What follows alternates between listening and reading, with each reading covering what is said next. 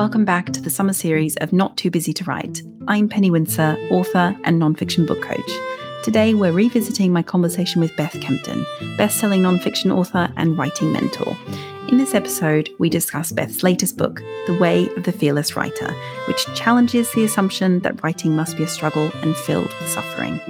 Beth has so much wisdom to share about learning to trust in writing as a practice. Do also check out Beth's podcast, The Fearless Writer, to take a deeper dive into some of the topics we talk about in this episode. That's it for our summer series. Brand new episodes will be coming your way in the autumn.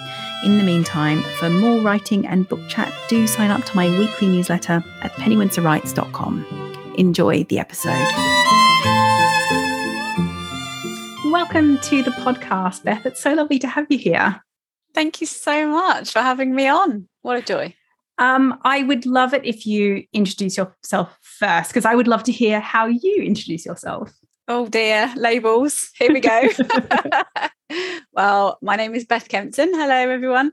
I am a mother and an author, a Japanologist. I am a curious explorer of the world, a seeker of beauty, among other things, a stationery addict, a chocolate lover, many, many things, most of which I'm discovering more about the older I get and shedding some of the old labels I thought I should wear. Well, the first thing we're going to do today is talk about your latest book, The Way of the Fearless Writer. But then there's so much else that we can talk about. And also people can read the book so they can find out for themselves. They can, and they will want to after they hear this conversation, for sure. But so let's start with your latest book. And I want to start with why we write. And do you mind if I read just a little bit out actually from the book that I highlighted that I just really was so interesting to me that you were talking about what writing is and what it can be. Please. It can be a tool to help us excavate our lives and begin to understand ourselves and others. It can help us grapple with desire, navigate change, cope with stress, celebrate, offer thanks, grieve, heal, and inspire others. Writing can be a means of escape or a way to arrive fully in this moment, appreciating the miracle of life in its smallest details. And let's not forget, it can be a pleasure too. But writing cannot be or do any of these things if fear gets in the way and the writer does not write. That to me, it just sums up so much of the problem, so much of the block that all writers can experience. So I guess I wanted to ask first about what it was that helped you initially. I know you talk about your experience of writing your first book, Freedom Seeker, and that experience of letting go and how letting go of that grip, that tight grip, helped you to move forward with that first book. Yeah, sure. How lovely to hear you read my words back at me. Thank you, Penny. So my first book, which was 5 years ago now, and this is the fifth one, so I've been quite busy, was really, really difficult to write because I think I had come to see myself as somebody who was a very analytical, strategic thinker. I'd worked in the corporate world. I'd had my own business for about 6 years by then. I was a big fan of Excel and I would just organize the life out of everything and thought that if I had a good enough plan, things would all work out. And in some areas of my life, that was totally true. But it does not work for writing a book. Let me tell you that. And so basically, the reason that Freedom Seeker came about in the first place was I had a meltdown when I was very pregnant with my second child. And I was running 3 businesses actually. And just everything was a lot. And I kept taking everything on and thinking I couldn't say no to anything and, usual story. Mm-hmm. And I had this kind of flashback to myself as a very free, wandering soul. I've been to every continent in the world, many, many places. But since I had children, that had all disappeared. Mm-hmm. And so I felt like, even though my company is called Do What You Love, and I had all the tools I needed to do what I loved, I was completely trapped in the life that I had consciously built for myself, which made absolutely no sense. And so I decided to, well, first of all, I just went outside and had a few deep breaths in the sunshine, trying to figure things out. I got my journal, started writing just how I was feeling. and came to the conclusion that I needed some space in my life to figure stuff out, because I couldn't keep going the way I was going. And I had a second child coming, and what were we going to do? And so the only thing I immediately did was decide to take 5 months off maternity leave, which is a lot more than I had with my first child. And that's not any kind of boasting. I wouldn't recommend having a very short maternity leave, but it is difficult when you have your own business to take that time. But I did with the second one. And for the whole of maternity leave, we were living in Brighton at the time, and I was just walking up and down the beach, grappling with this massive question, like how did this happen? And how do you get back to feeling free? And if I was in this situation, then surely lots of other people are in this situation. And it felt like a big enough question to be a book. And I turned it into a book proposal while I was on maternity leave, because for once my brain was quite free, and got a book deal, and then came back.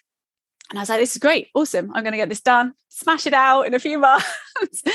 And then it just didn't work. I struggled so much because I was very conscious of wanting it to be a bestseller, which, having never written a book before, was quite a high goal to set myself. I wanted it to be perfect. I've loved writing all my life, and I wanted my sentences to come out perfectly, and they didn't. And I was basically just stuck with trying to organize this book on an Excel chart, completely frozen. And time was ticking. I didn't have that much time before my deadline. And I was getting really desperate, actually. I just didn't know how to write a book. And I didn't know anyone who... I knew a couple of people who'd written a book, but very different kinds of books. I didn't know anyone who'd written the kind of book I wanted to write. And also I didn't want to ask them, because then I'd look weak or something. I don't know. Ridiculous. And so I didn't ask anybody. And it just got worse and worse. And then my husband looked at me one day and said, "Are you still working on that Excel document? I think you need to get away, because your deadline's going to come and it's not going to be done." And so I'll always be grateful to him for this. He bought me a ticket to Costa Rica, and I went to Costa Rica. And I actually spent the first few days staying with a friend of mine who has a sea fishing lodge. And it's really beautiful by the beach. And it's got hammocks in the trees and the monkeys and all those things. And I spent a few days there just kind of decompressing, and just, I don't know, I felt like a different person already in the jungle, back on some kind of adventure.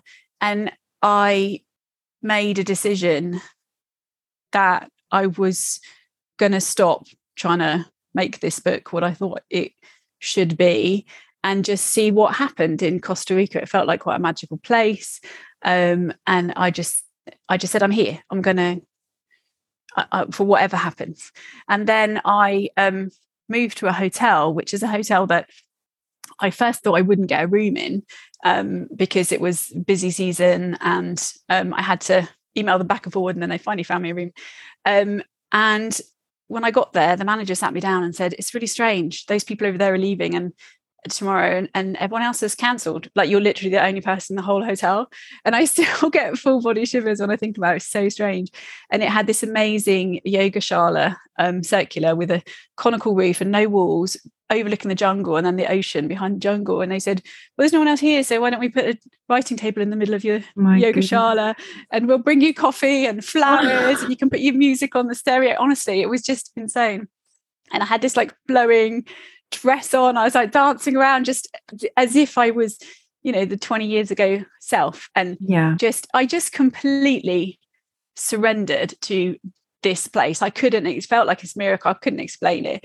And then I had this Kundalini yoga class. They'd arranged it for locals. They have regular classes for locals in the hotel.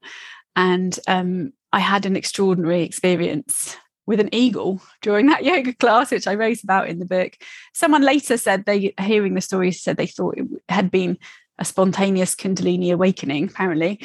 I don't know. I don't claim to have had that, but who knows? Certainly when I've read about it, it sounds very similar to my experience. And what happens to people afterwards tends to be either you go into a deep depression, or you have a massive burst of creativity. And having written nothing for months, I wrote 30,000 words in 4 days. And most of those ended up in the book, of course, tweaked and polished, but fundamentally the book just poured out there. And I don't say that to say you need to get on a plane to Costa Rica to write a book. You absolutely don't. But what it did for me was showed me that a book is not something that you can control, and you can have plans and you can make time and do all those things. But there is an element of it which is some kind of alchemy with the universe, whatever you want to call that. And it's very interesting that happened in a yoga class, and it just opened the door for me to really study a lot more about what happens to your writing when you integrate breath work and movement and a sense of wildness and surrender. And it's so interesting because in my business, I'm still super strategic and plan and all that stuff. But at my writing desk, none of that. And I don't think about what it's going to become. I don't think about whether it's going to top the charts, bring money in. I just do not have that in my writing space anymore. So it feels like that was a real gift to me. And with every book I've written, I let go more and more. And this one, The Way of the Fearless Writer, really more than any of them, felt like it just showed up and said, here I am. This is what I am. Please write me down. It was really quite extraordinary. It's so interesting because I think, and this relates to some of your other work as well, this idea of trust. And I'm a big believer in trusting in process and trusting in craft. And when you turn up and you continue to turn up and you're not necessarily pushing and like trying to shape it very necessarily very consciously, but you're continually showing up and trusting that if you follow your curiosity, if you take that next step, even if you can only see one step in front of you and you can't see any further than that, if you keep doing that, you will go somewhere interesting and the work will take you where it needs to go. And it's really, it's hard though to learn how to trust in that way. And it sounds like that happened kind of quite suddenly for you in a way, that sense of being able to just trust and allow the words to come out. Yes, it did. But also then I went home to the reality of 2 small children, 3 businesses, and had to find a way to do that. Yeah. And that is called a practice, not just practice, a practice. And I built a sacred writing practice, and I've kept it religiously since that time. And I think one thing I've learned about practice is that, and this is probably very much by osmosis from my Eastern influence of my academic background and love of Japan, is an attitude to practice, which is that it is certainly not to achieve a particular goal, and it's not even actually to get better. That's a byproduct of it. But the whole point of practice is to wake up to life as it is unfolding, and to wake up to the experience of what you're doing, the experience of writing, which is different every single time. And sometimes you're really aware of it, and sometimes you're aware that it's challenging. Sometimes you're so in it, you're not aware of it, but you're aware of it afterwards.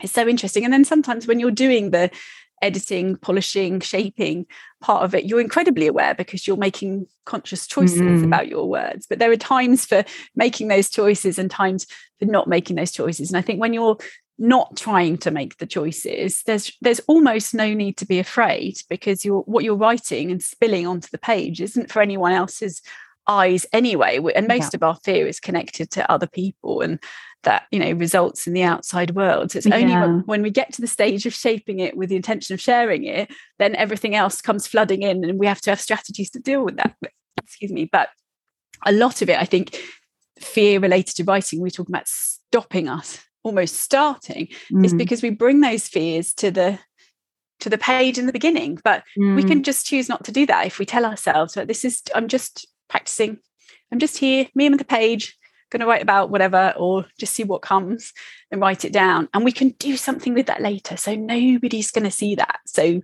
we don't have to think about anyone else. And that simple realization changed everything for me. And I can say I'm genuinely not afraid to just write stuff.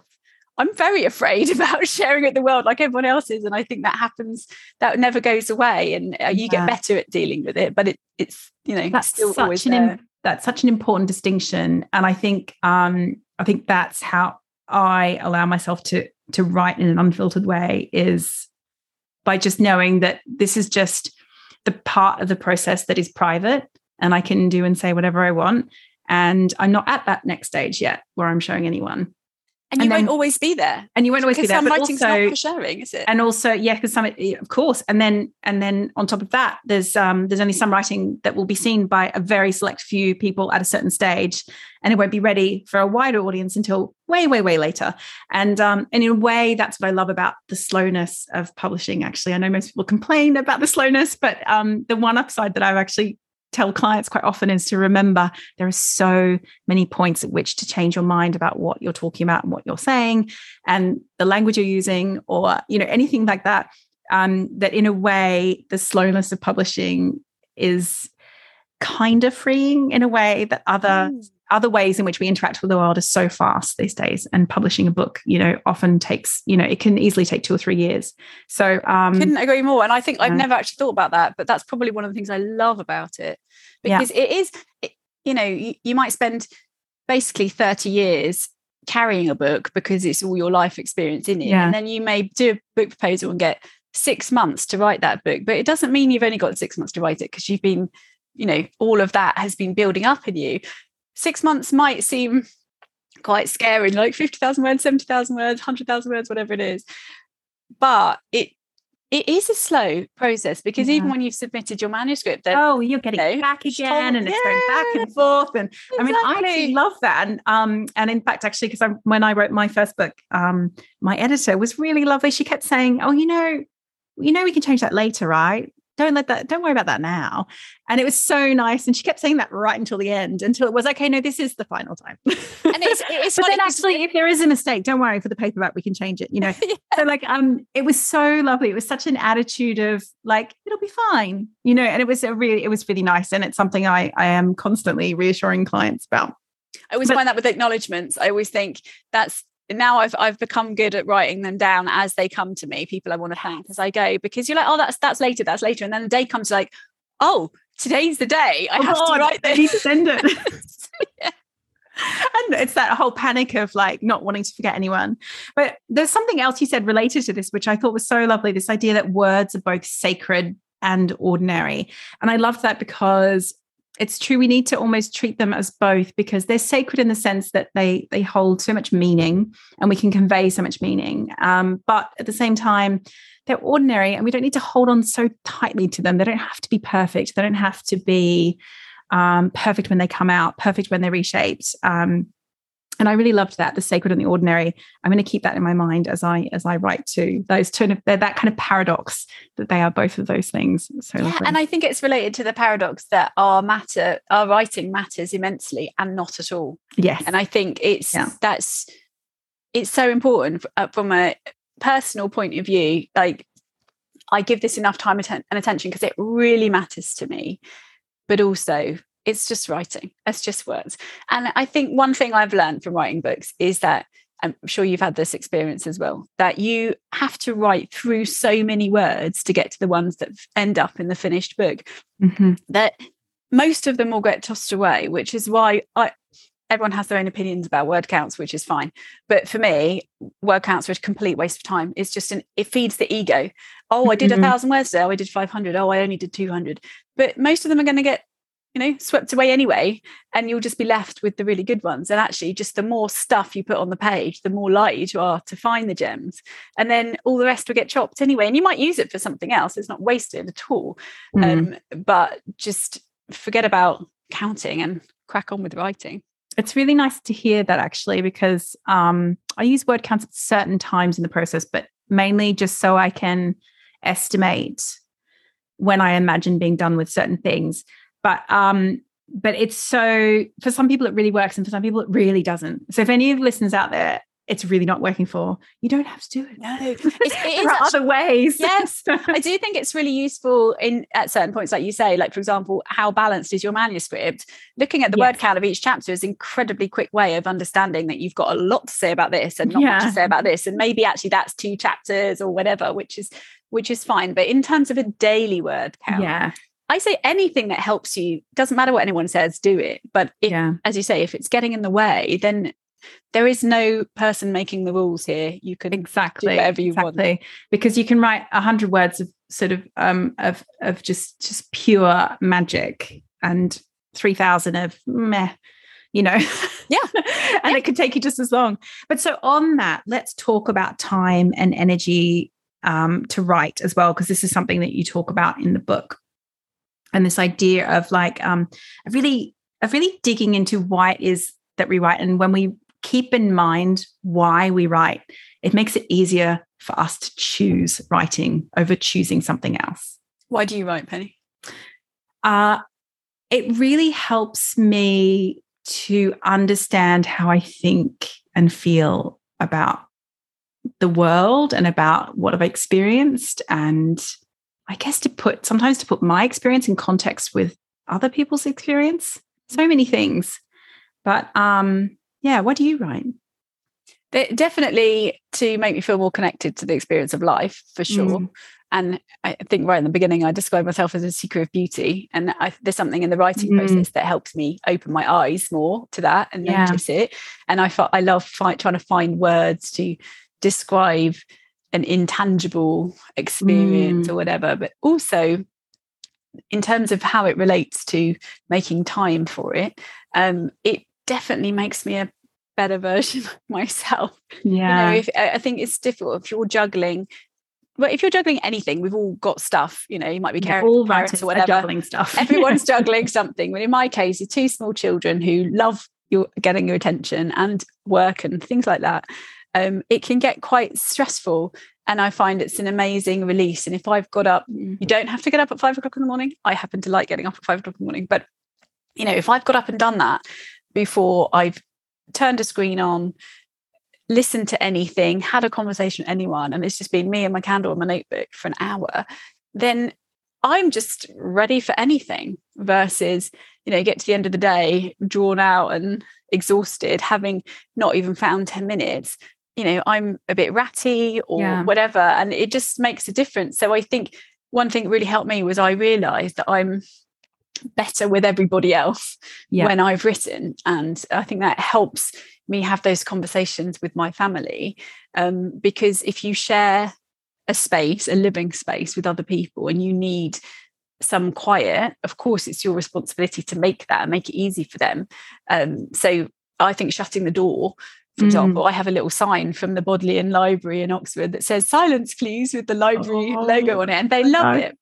And if I hang it on my door, they do not come in. But if it's not on my door and the door's open, they come in all the time. Yeah. And so it's almost like that's so simple and yet so effective. And they really like it. Yeah. And they're like, "Oh, mummy's working." And then, they understand what I do and I share it with them. But I don't have it on the door all the time. So it's only like when it really matters, please don't come in. And then when I finish and I go out, take the sign off. They see me taking the sign off. And then I'm like, "Hello, who needs help getting dressed?" or whatever. I'm a big fan in general of talking to the people you live with if they're able to understand about why you're writing and about what it means to you personally, because not everyone feels the same way about writing. And so a lot of people won't get it in the same way that I wouldn't necessarily get why somebody, I don't know, I kind of get why someone wants to run a marathon. I do. I get it. I don't really want to run one myself, but I do kind of get it. But, something big like that not necessarily everyone is going to understand why you're putting so much time into it. I think that you're doing it affects everyone else. Exactly. So I think it is, I'm a big fan of talking out loud about why it's important. And I think it does help. It doesn't mean that, especially it doesn't mean that everyone is going to accept that you do want to spend your time doing that, but it can help quite a bit. But also I just find acknowledging out loud or in a journal to yourself that it is important, like even if you're only acknowledging it to yourself, can make the difference between choosing it and not choosing it.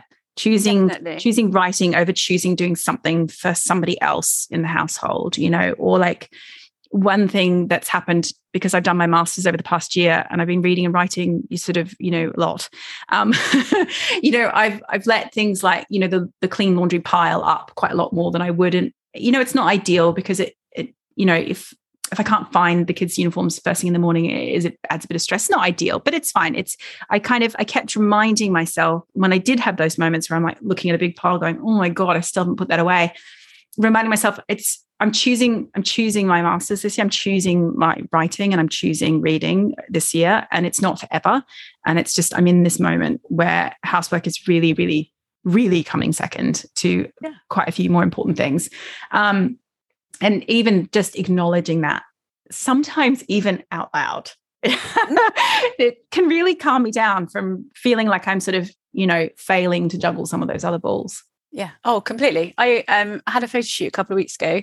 And so I cleared half my wardrobe so that I could just have my photo shoot outfits easy to grab and put all my clothes in my children's wardrobes. And they're still there 2 weeks later. And I had a conversation with them yesterday going, I'm really sorry. Like last week was really busy. I brought out a new song, co-written song, and I brought out a new book. And, that's why it's still in there. And they were absolutely fine. And my littlest one was like, oh, I quite like having your clothes in there. I think about you when I open the wardrobe. And I was like, well, they'll probably stay there for a few more weeks then. Maybe my summer clothes will live there for the winter. But you're so right. And also, it's so important, I think, to remember that people can love us and be completely uninterested in what we're doing. Yes. And, especially when it comes to writing books, if you are setting yourself up for all of your family and friends to be all over your books and loving them and telling you about that story on page 93 and wasn't that a beautiful sentence, you're setting yourself up for disappointment, because I guarantee 90% of them will never even read it. They won't care.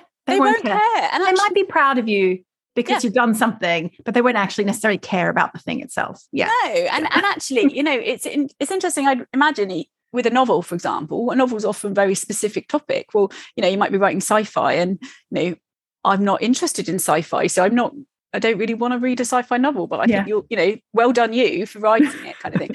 But sometimes you don't even get that. And some people it doesn't, it's just like, oh, I went to a meeting at work today. It's that kind of level of just that's what she does.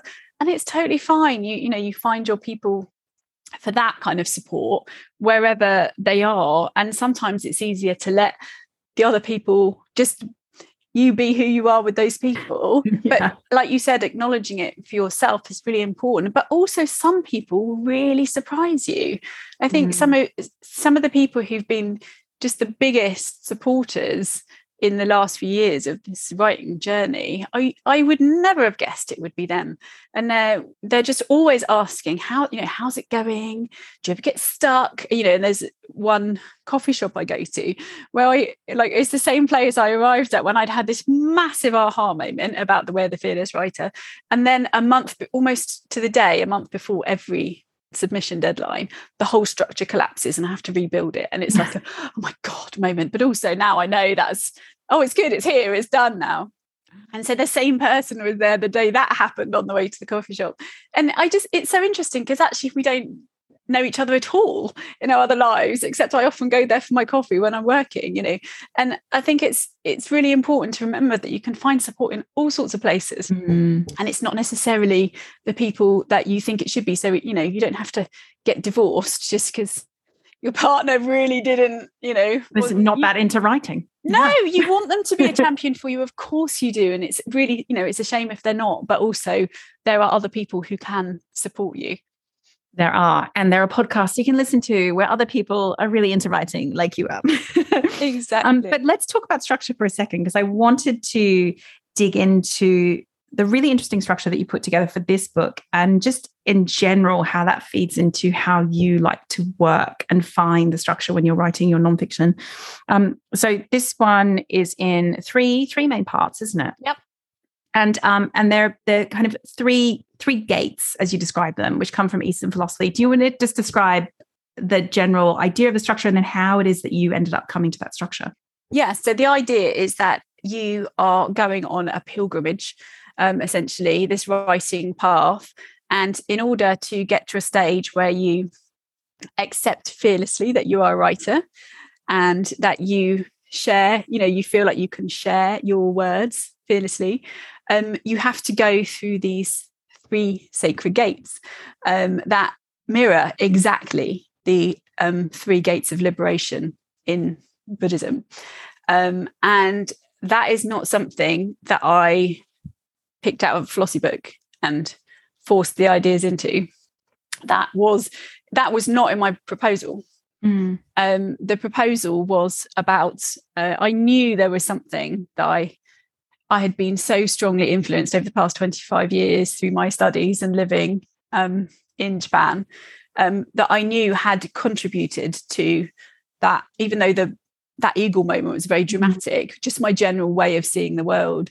And I didn't know exactly what it was, but I explained enough to get the book deal.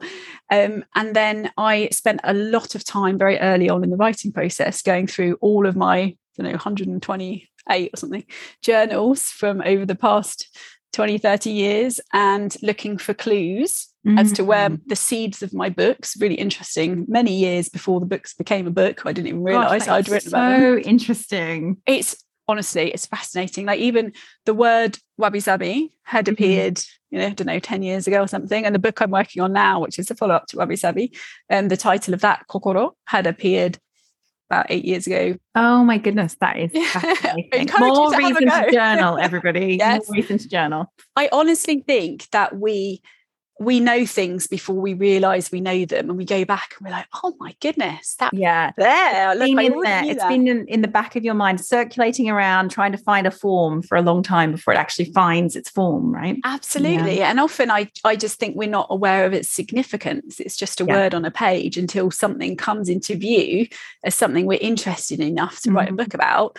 And then we realise it's been there all the time. So I was looking back at that and I was tracing my path and, how I've done Reiki training and my yoga training and all those things, and how what I wrote about the writing process in all those journals had evolved over the time.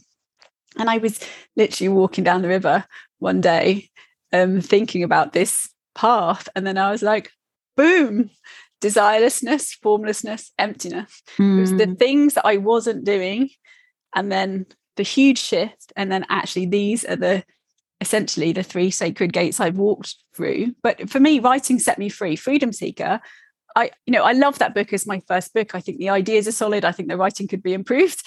It's interesting when you look back, but it's totally fine, but I don't care if nobody ever reads that book again, because that book did me such a service. It set me free, which, so the book called Freedom Seeker, it did the job, and so it is absolutely, I just couldn't believe it when it just appeared to me like, boom, walking through this field of cows, 3 gates of liberation. That's what they are. That's exactly the path that you've walked. It gave a name to the thing that I had done. And I'm still walking that path for sure. And I don't want to give away the end of the book, but it is an ongoing job and an ongoing joy. And that is what we do. So that structure very much came to me like that. I am very conscious of structure with Calm Christmas, my third book.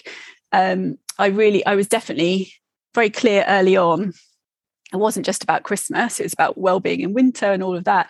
But also chronologically, if you think it's covering really November, December, January, and how we set ourselves up to have the Christmas we want and need, but also to go well into the following year, it was very clear to me it needed to be 3 parts. It's not always 3 parts, but that one as well, which was before Christmas, during Christmas, and after Christmas. And it's very simple, but it makes a huge difference to how you organize your thoughts. But every book begins as a vague idea. So the structure for me, it comes when it comes. It always collapses. So for example, the gates, the order was reversed a month before the end. Oh, which made I was really struggling, and then I was like, I wonder if I swap those 2 round, and then it's like, perfect, that makes sense. This is so interesting. So first of all, you had a different proposed structure in your proposal, and then this came to you and it really, really worked, but then you ended up reversing it. I love that. I think this is so important for us all to talk about as writers about, I think it's so easy when we pick up a finished, really successfully executed book and to be like, oh, well, of course, the writer always imagined it would be that way. No way. It's so much more of a messy process than that in so many ways, isn't it? And it's so important for us to remember that, I've worked with clients that have sort of worried about the messiness of the process. And I'm like, no, it looks correct to me. Like, this is chaos and order. You need the chaos. You need the chaos to get the order. You do. Yeah, it is difficult. I think one of the most challenging things actually is holding all the material. That's really difficult. And I think that's where being super organized can help, to kind of give a container to the chaos. And sometimes I do just go back to the sticky notes or back to the index cards or whatever it is, or just back to a blank page and go, I'm going to put that aside. So the book I'm working on now, because of the pandemic, and Japan's had its borders closed for 2.5 years. So it's a completely different book to the one I pitched, except I've kept my publisher informed all the way, and it's become a much deeper, much more profound book.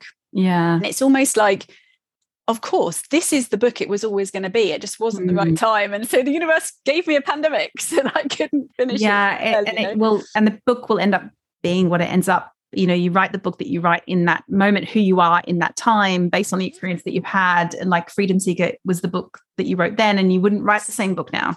No. And so with this book, it's got a central question, which hasn't really changed. And so what I did when I knew that the borders were opening again, get to go back, and I now have a deadline, May the 1st next year. I just put everything aside and asked myself that question again. Then went back to my notes, and some of it is the same, some of it's changed, some of it I've used in books, the 3 books I've written since Wabi Sabi, while I've been waiting. And so that did feel like a real mountain, thinking, how on earth am I going to get my head around all this again and get back into it? But when nearly every, certainly non-fiction, but it's probably true for fiction as well, nearly every book I think is a response to a question. If you get the right question, you'll find your way through it. And if you can keep coming back to that question anytime you get stuck, it definitely helps. I am absolutely a believer in that as well. And I just wanted to, just one last thing about the way of the fearless writer that really spoke to me was this analogy of the water, writing as water. I loved that so much. I'm now going to use that, visualize that as I'm doing it now. But this idea that writing can be gaseous, liquid, and solid, and that the gaseous writing is like, perhaps free flow journaling, something that no one's ever going to see. That the liquid, the water writing is when it's sort of, coming out of you and pouring out of you, and it's at that kind of creation flow stage. And then the solid state is when you're consciously shaping and sculpting and, editing and all that kind of stuff. I loved that so much. It made so much sense to me. I'm in a solid state of writing with my novel at the moment, and it does feel really different. And I had to write a new scene that I put in that was like completely just fresh new scene that I knew I wanted. And it felt like I was back in liquid again. Exactly. And it was states, not stages. Yeah. It's such a lovely way of viewing it. And also this idea that kind of gaseous writing gives you permission to just, it's okay. It's like nothing. It's like, light. It's nothing. I don't even have to show anyone. It's just light gas. And also it's if you think of the molecules running around and filling the container you give them, that's all the crazy worries and everything in your head that fill your head if you let them. And then if you let the page be the container for all those thoughts, you kind of open up the channel for the gold to spill out. But if your head is full of all that stuff, you can't reach in and get anything out. And I think what's really interesting when you think about writing being in those 3 states is that it's very simple to enter each one. You enter them differently. So the gaseous or gaseous, how my audiobook guy told me I had to say it was gaseous. I was saying gaseous. I don't know what the answer is. See, we don't know everything. It's fine. But the one that where the words behave like gas, right? Like steam. To get into that, you literally just write down what you see in your head. Like what are the words that you're seeing, the worries, the anything. Put that on the paper. The second one is to get quiet, have some kind of spark. It might be a candle, it might be a poem, it might be a question. Something gives you some kind of direction, and in you go. And when you realize you're in it, you come out of it, and it's that kind of deep flow state. And then with solid state writing, where the words behave like ice, they're basically not moving. It's something that you've already written that maybe is partly there in terms of something you would share with somebody else, but you're consciously polishing it. So you can almost choose which one you want to do today by how you start, but also, like you say, it definitely moves between them. And you might be editing a piece and nearly finished, and there's one sentence where you're like, I really want to change something, and then suddenly there's an image comes to your mind and you're back in writing something else. And I think it's really freeing, and it's all good. And it's not that, I think when we're taught writing, in some ways there's so much focus on what I call solid state writing, the editing, the getting the sentences perfect and all that stuff. But that is just one kind of writing, and also one that comes very late in the process for a lot of people. And also very few people actually teach journaling. Obviously morning pages are journaling, and that's Julia Cameron's done everyone a huge favour with that. It's a really important thing, and it's worth giving attention to, and also not only journaling, because you get stuck in the rumination of all those thoughts. And so sometimes giving yourself that inspiration to go somewhere else and write something beautiful, and who knows, something raw and wild and profound might come out that you never knew was in there. And that's amazing. I mean, that's worth doing, just for the miracle of what happens when you tap into your creativity, right? And I think the thing I love about it as well is this idea that, you know, sort of they're kind of all equal in a way, and they all have their place. There's not a sort of judgment attached to one being better than the other. It's just they all have their own value. They just all have different sort of purposes in a way. And they all serve each other as well. You can't have just one of them. Certainly if you want to write a book, you can't have just one of them. I know lots of people say, oh, I get stuck in journaling, or I, you know, get fixated on writing well. And the thing to do is try one of the others and see, to break yourself out of it.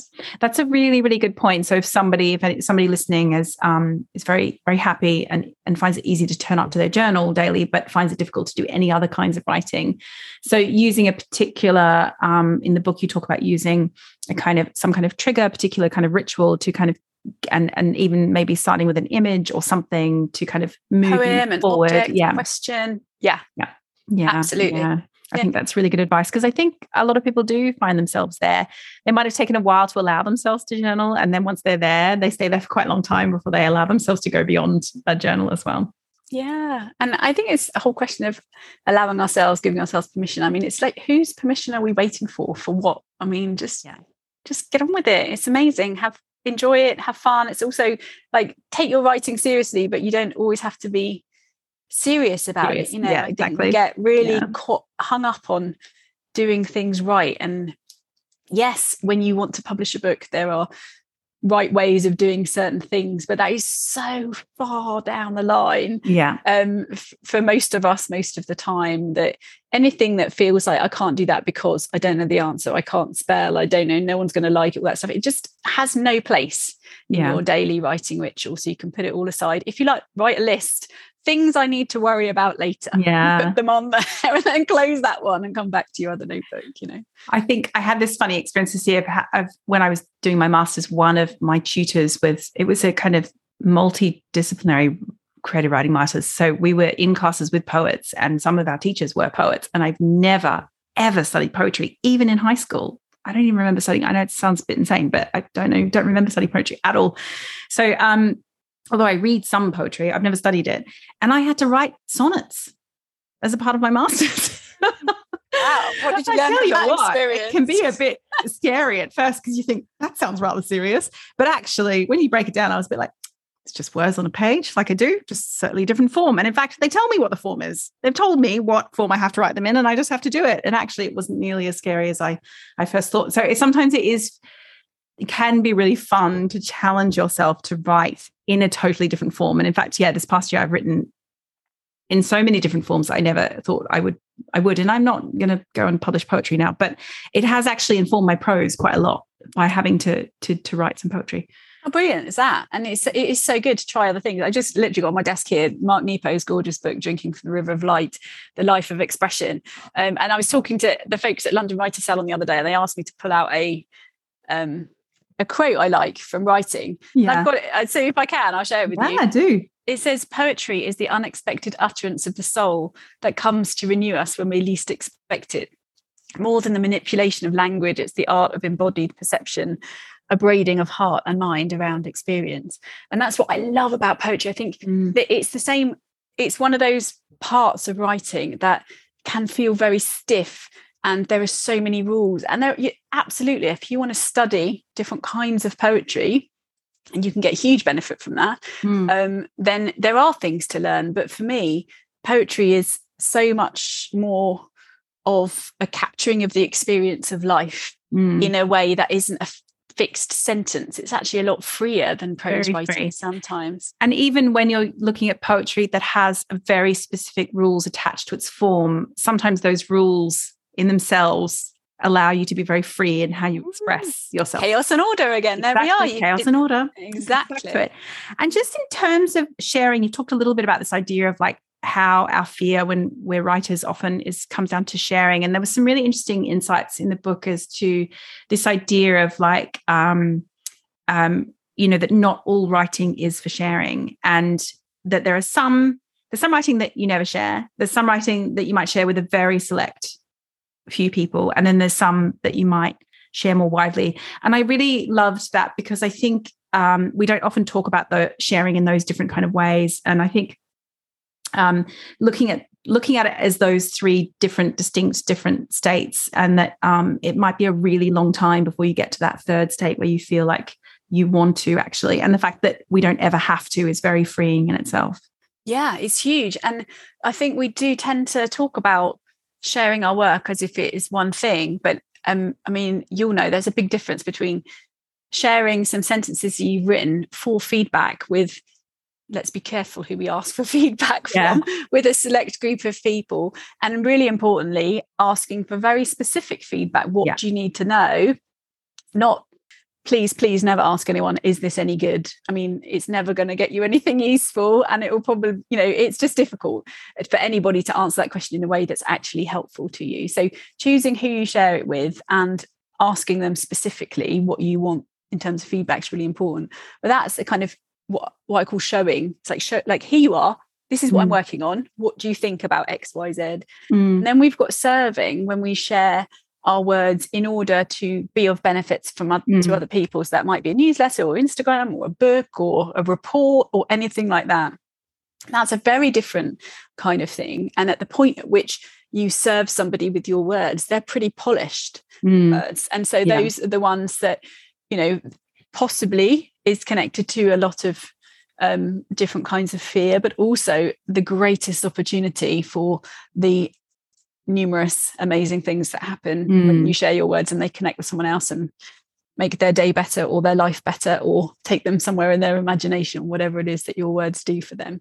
And then there's selling. And the reason I put that in separately is because although with you, I mean, this, Penny, very well, but with fiction, of course, you write the book and then the manuscript and then you pitch it with a synopsis. But for non-fiction books and also for a lot of articles, if you want to get paid, a lot of articles are pitched on an idea, not that you don't spend days and days writing something that somebody might not take on. So you pitch the idea in a book proposal or in an article pitch. And then, of course, memoir is different. You need the proposal and the manuscript. They need to know how the story is going to end. But generally speaking, you're selling an idea. And that's really challenging because your book is this vague thing at that point, and an article in a smaller way might be a vague thing. You might know what you want it to do, but you don't know how it's going to take shape. And so you need to kind of grapple with it to the point that it's in a form that makes enough sense that someone's going to take a financial risk on you. They understand, who's going to buy it and why now's the right time, and that you're the right person to write that book and all that stuff, but not pinning it down to the point that you know exactly what it is, because amazing things happen later on, like the whole structure appears to you as it has with me. And so that kind of showing brings a whole different kind of nerves with it, and also needs a very different mindset. You're usually selling it to somebody who's going to pay you money for it, so you have to have commercial sense. You need to be savvy about it. It needs to meet some very specific requirements that are kind of decided externally what those specific requirements are, by sales teams. They need to know it needs to work for them as well as work for you, whereas most of your writing only needs to work for you, and sometimes it needs to work for your readers. But the selling is very specific. But I wanted to include that because just a few pointers can make a huge difference to whether somebody gets to bring their book dream to life, or gets to get paid for writing articles or whatever it is they want to do. But it's only a small piece, because it's only a small piece of the writing life, I think. Even as a professional writer, I think it's huge it's really important to know that the vast majority of the things that I write don't end up anywhere. It's very freeing, isn't it? Very freeing. Yeah. I think it's somehow society has got to a point where everything's set up that we judge ourselves or judge each other. And it gets in the way of some of the most amazing things that we are capable of doing as human beings, one of which is writing these things that we don't even know we know onto paper. Or onto a laptop screen. I mean, it is quite miraculous, really, isn't it? It is. Well, let's talk a bit more about your business now as well, and how that all kind of fits in, and how you manage all of these different kind of hats that you wear as well. So Do What You Love started 6 years before Freedom Seeker, your first book. Yeah, so 12 years ago now. Yeah. I've actually you've been doing that for quite a long time before your foray into writing. Do you think it was, in a way, working on that sort of allowed you to open up to start writing? I think I've been writing always. I mean, even in my career before I started my own company, I would, write about what I was doing for websites and write proposals and things like that. But I think it has been incredibly helpful to have the foundation of a whole raft of online courses. We were doing online courses before they were really a thing, when you had to actually educate people for the fact that you could do something online. So since the very early days, and that was really helpful in a couple of ways. One was I wasn't then rushing to try and put out an online course when the book came out, which I know is a brilliant thing for people to do, and also a big challenge when you've got a book coming out. But most importantly, I think because a lot of the courses I was already doing were connected to Freedom Seeker, it was a place for me to test my ideas. And I wasn't testing them thinking I'm going to write a book, but I could look back and say, wow, these things really work for people. And it's interesting, these patterns always came up and people always asked me these questions and they always seem to be stuck here. And so that was really valuable. But I do actually have two other businesses that started really soon after that. So they've been going for 10 years and they're co-founded with one's with an art agent and one's with a designer, and they're makeartthatsells.com and makeitindesign.com. So they're an art school and a design school. And I was very much behind the scenes of those, and still am, as a producer and a kind of strategist. So I think that has really helped me when it comes to understanding how to deliver things to an audience and grow a community and all of those things. So I think whatever we do beforehand is valuable, for sure. And also I find now that when a new book comes out, instead of trying to sell an online course connected to it, I just create loads of free stuff to help people go deeper on the experience of the book, because I guess we're set up with it. It's very easy to make a new classroom and all of that. So I really encourage people, if they're writing a book, especially a non-fiction book, I think it's I don't have experience with fiction books, so I don't really know how I would bring one of those to life in the same way. I'm not saying it's done, but certainly for non-fiction, it's a brilliant thing to do, and it takes a huge amount of time. I did a new website when Freedom Seeker came out, and it nearly killed me to do that and have a book tour and a new book and all of those things. And it just, everything takes longer than you think. So giving yourself that time, or just saying, it's okay, I can do a course 6 months down the line. It's fine. I'm just going to buy the book now, and then I'll release a course later on, but just get people on your mailing list, grow your audience, and, do that serving all the time, because it's your thing.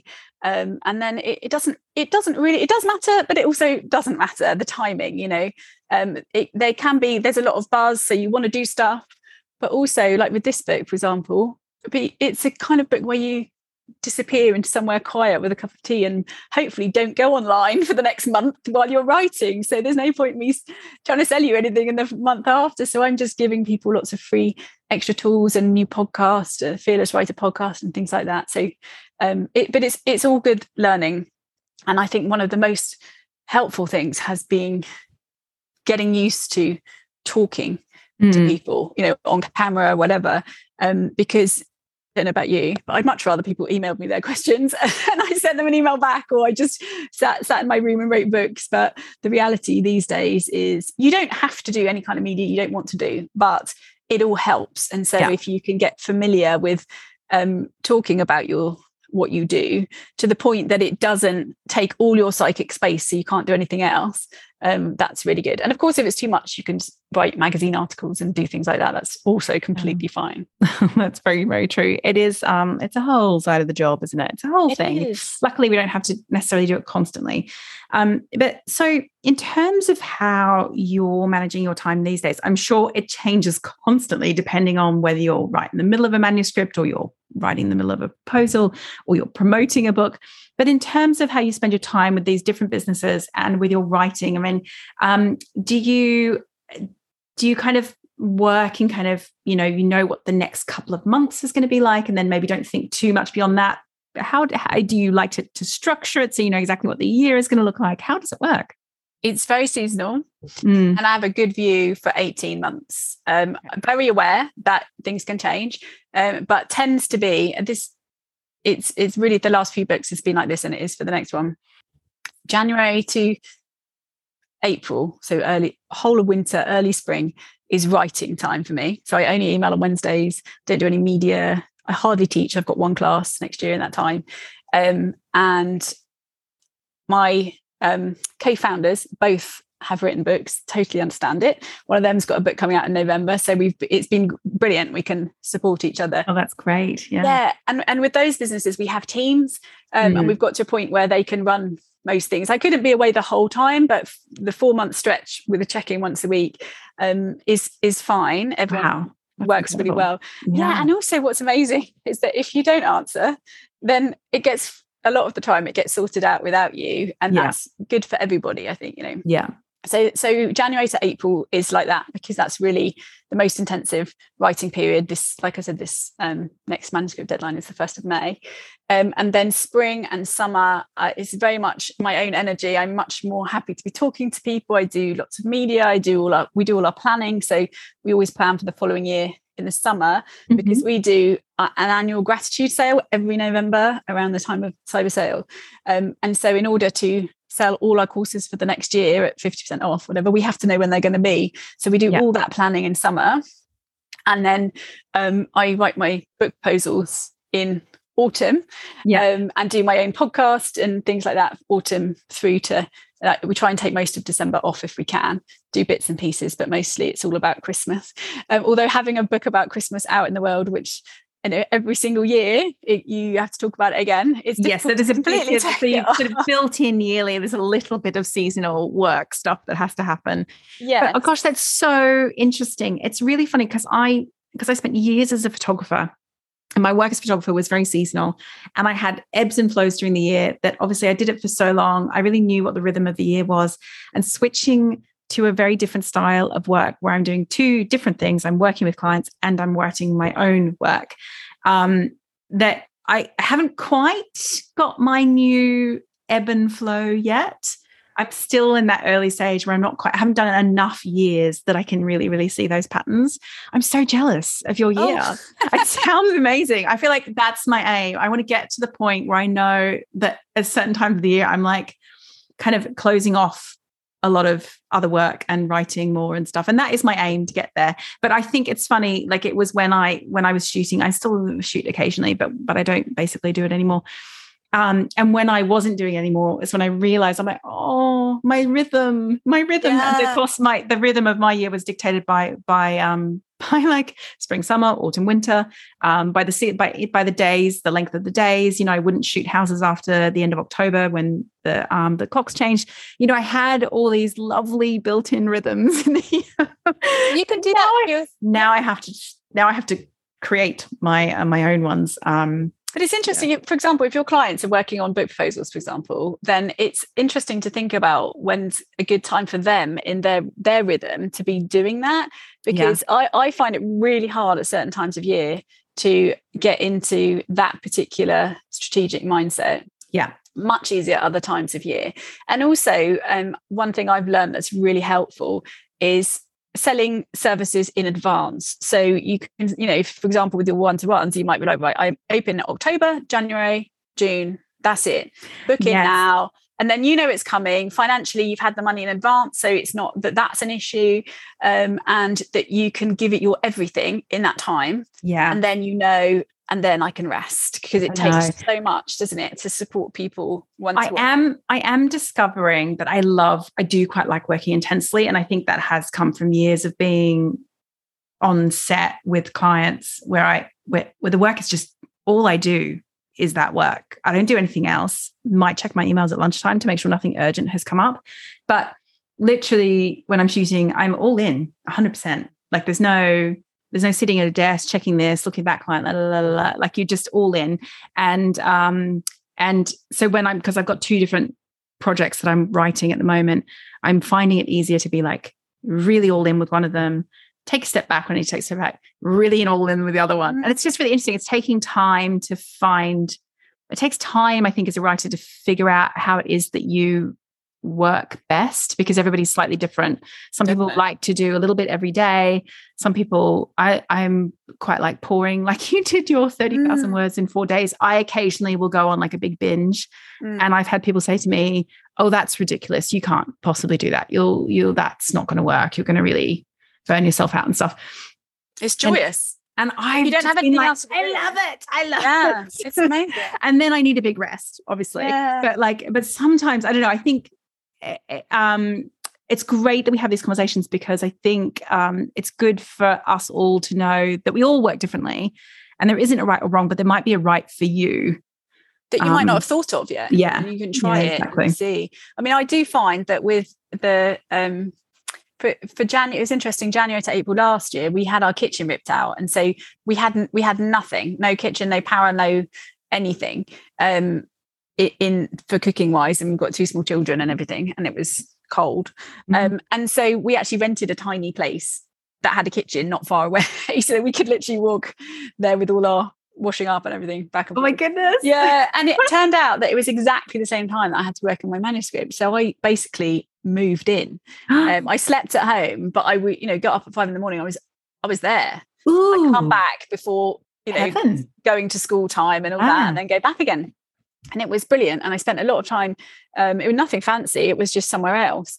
And I spent a lot of time walking as well during that time. And I just felt that I was so deep in the ideas that I think that's how like that structure came to me, for example, because I was just in it the whole time. Yeah. And throughout the year I do dip in and out for sure, and I might have a week where I spend a whole day on something, or I go on a little trip and it's connected and I write some stuff down.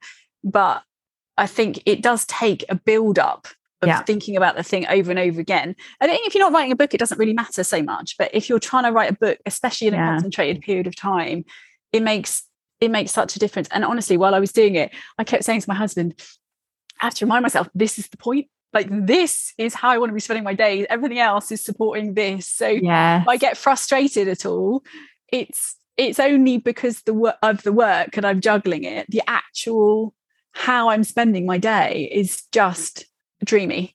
And I'm so grateful. And I know that I can't do that all year round, because the other that's the thing is that we can't be endlessly outputting. We just can't. But also you can't be a hermit your whole life. No, you can't. You need to kind of back in society and then back to the edge and back in again, I think is good for us. But sometimes we don't extract ourselves at all. And I think we miss an opportunity to really listen to the world and ourselves, that we can only really do when we just detach from all those things, which is part of the reason, if you have a book deal, you get an advance so that you can financially distract yourself, juggle other things. Or turn some work down so that you can concentrate on that thing, or in my case, like go abroad to research or whatever it is. Oh, Beth, we're lucky and we made our luck. Pleasure. I know, it's both, isn't it? It is absolutely both. It has been such a pleasure to chat about these things. It's so nice to talk about both the words and how they get on the page, and also the whole everything that surrounds a writing life as well. It's such a wonderful book, and there's so many resources in here as well. So listeners, do yourself a favor and grab a copy. I'll put a link in the show notes, as well as a link to all of Beth's courses and things as well. Thank you so much. Thank you so much, Penny. What a treat it has been to talk to you, and I can't wait for your next book.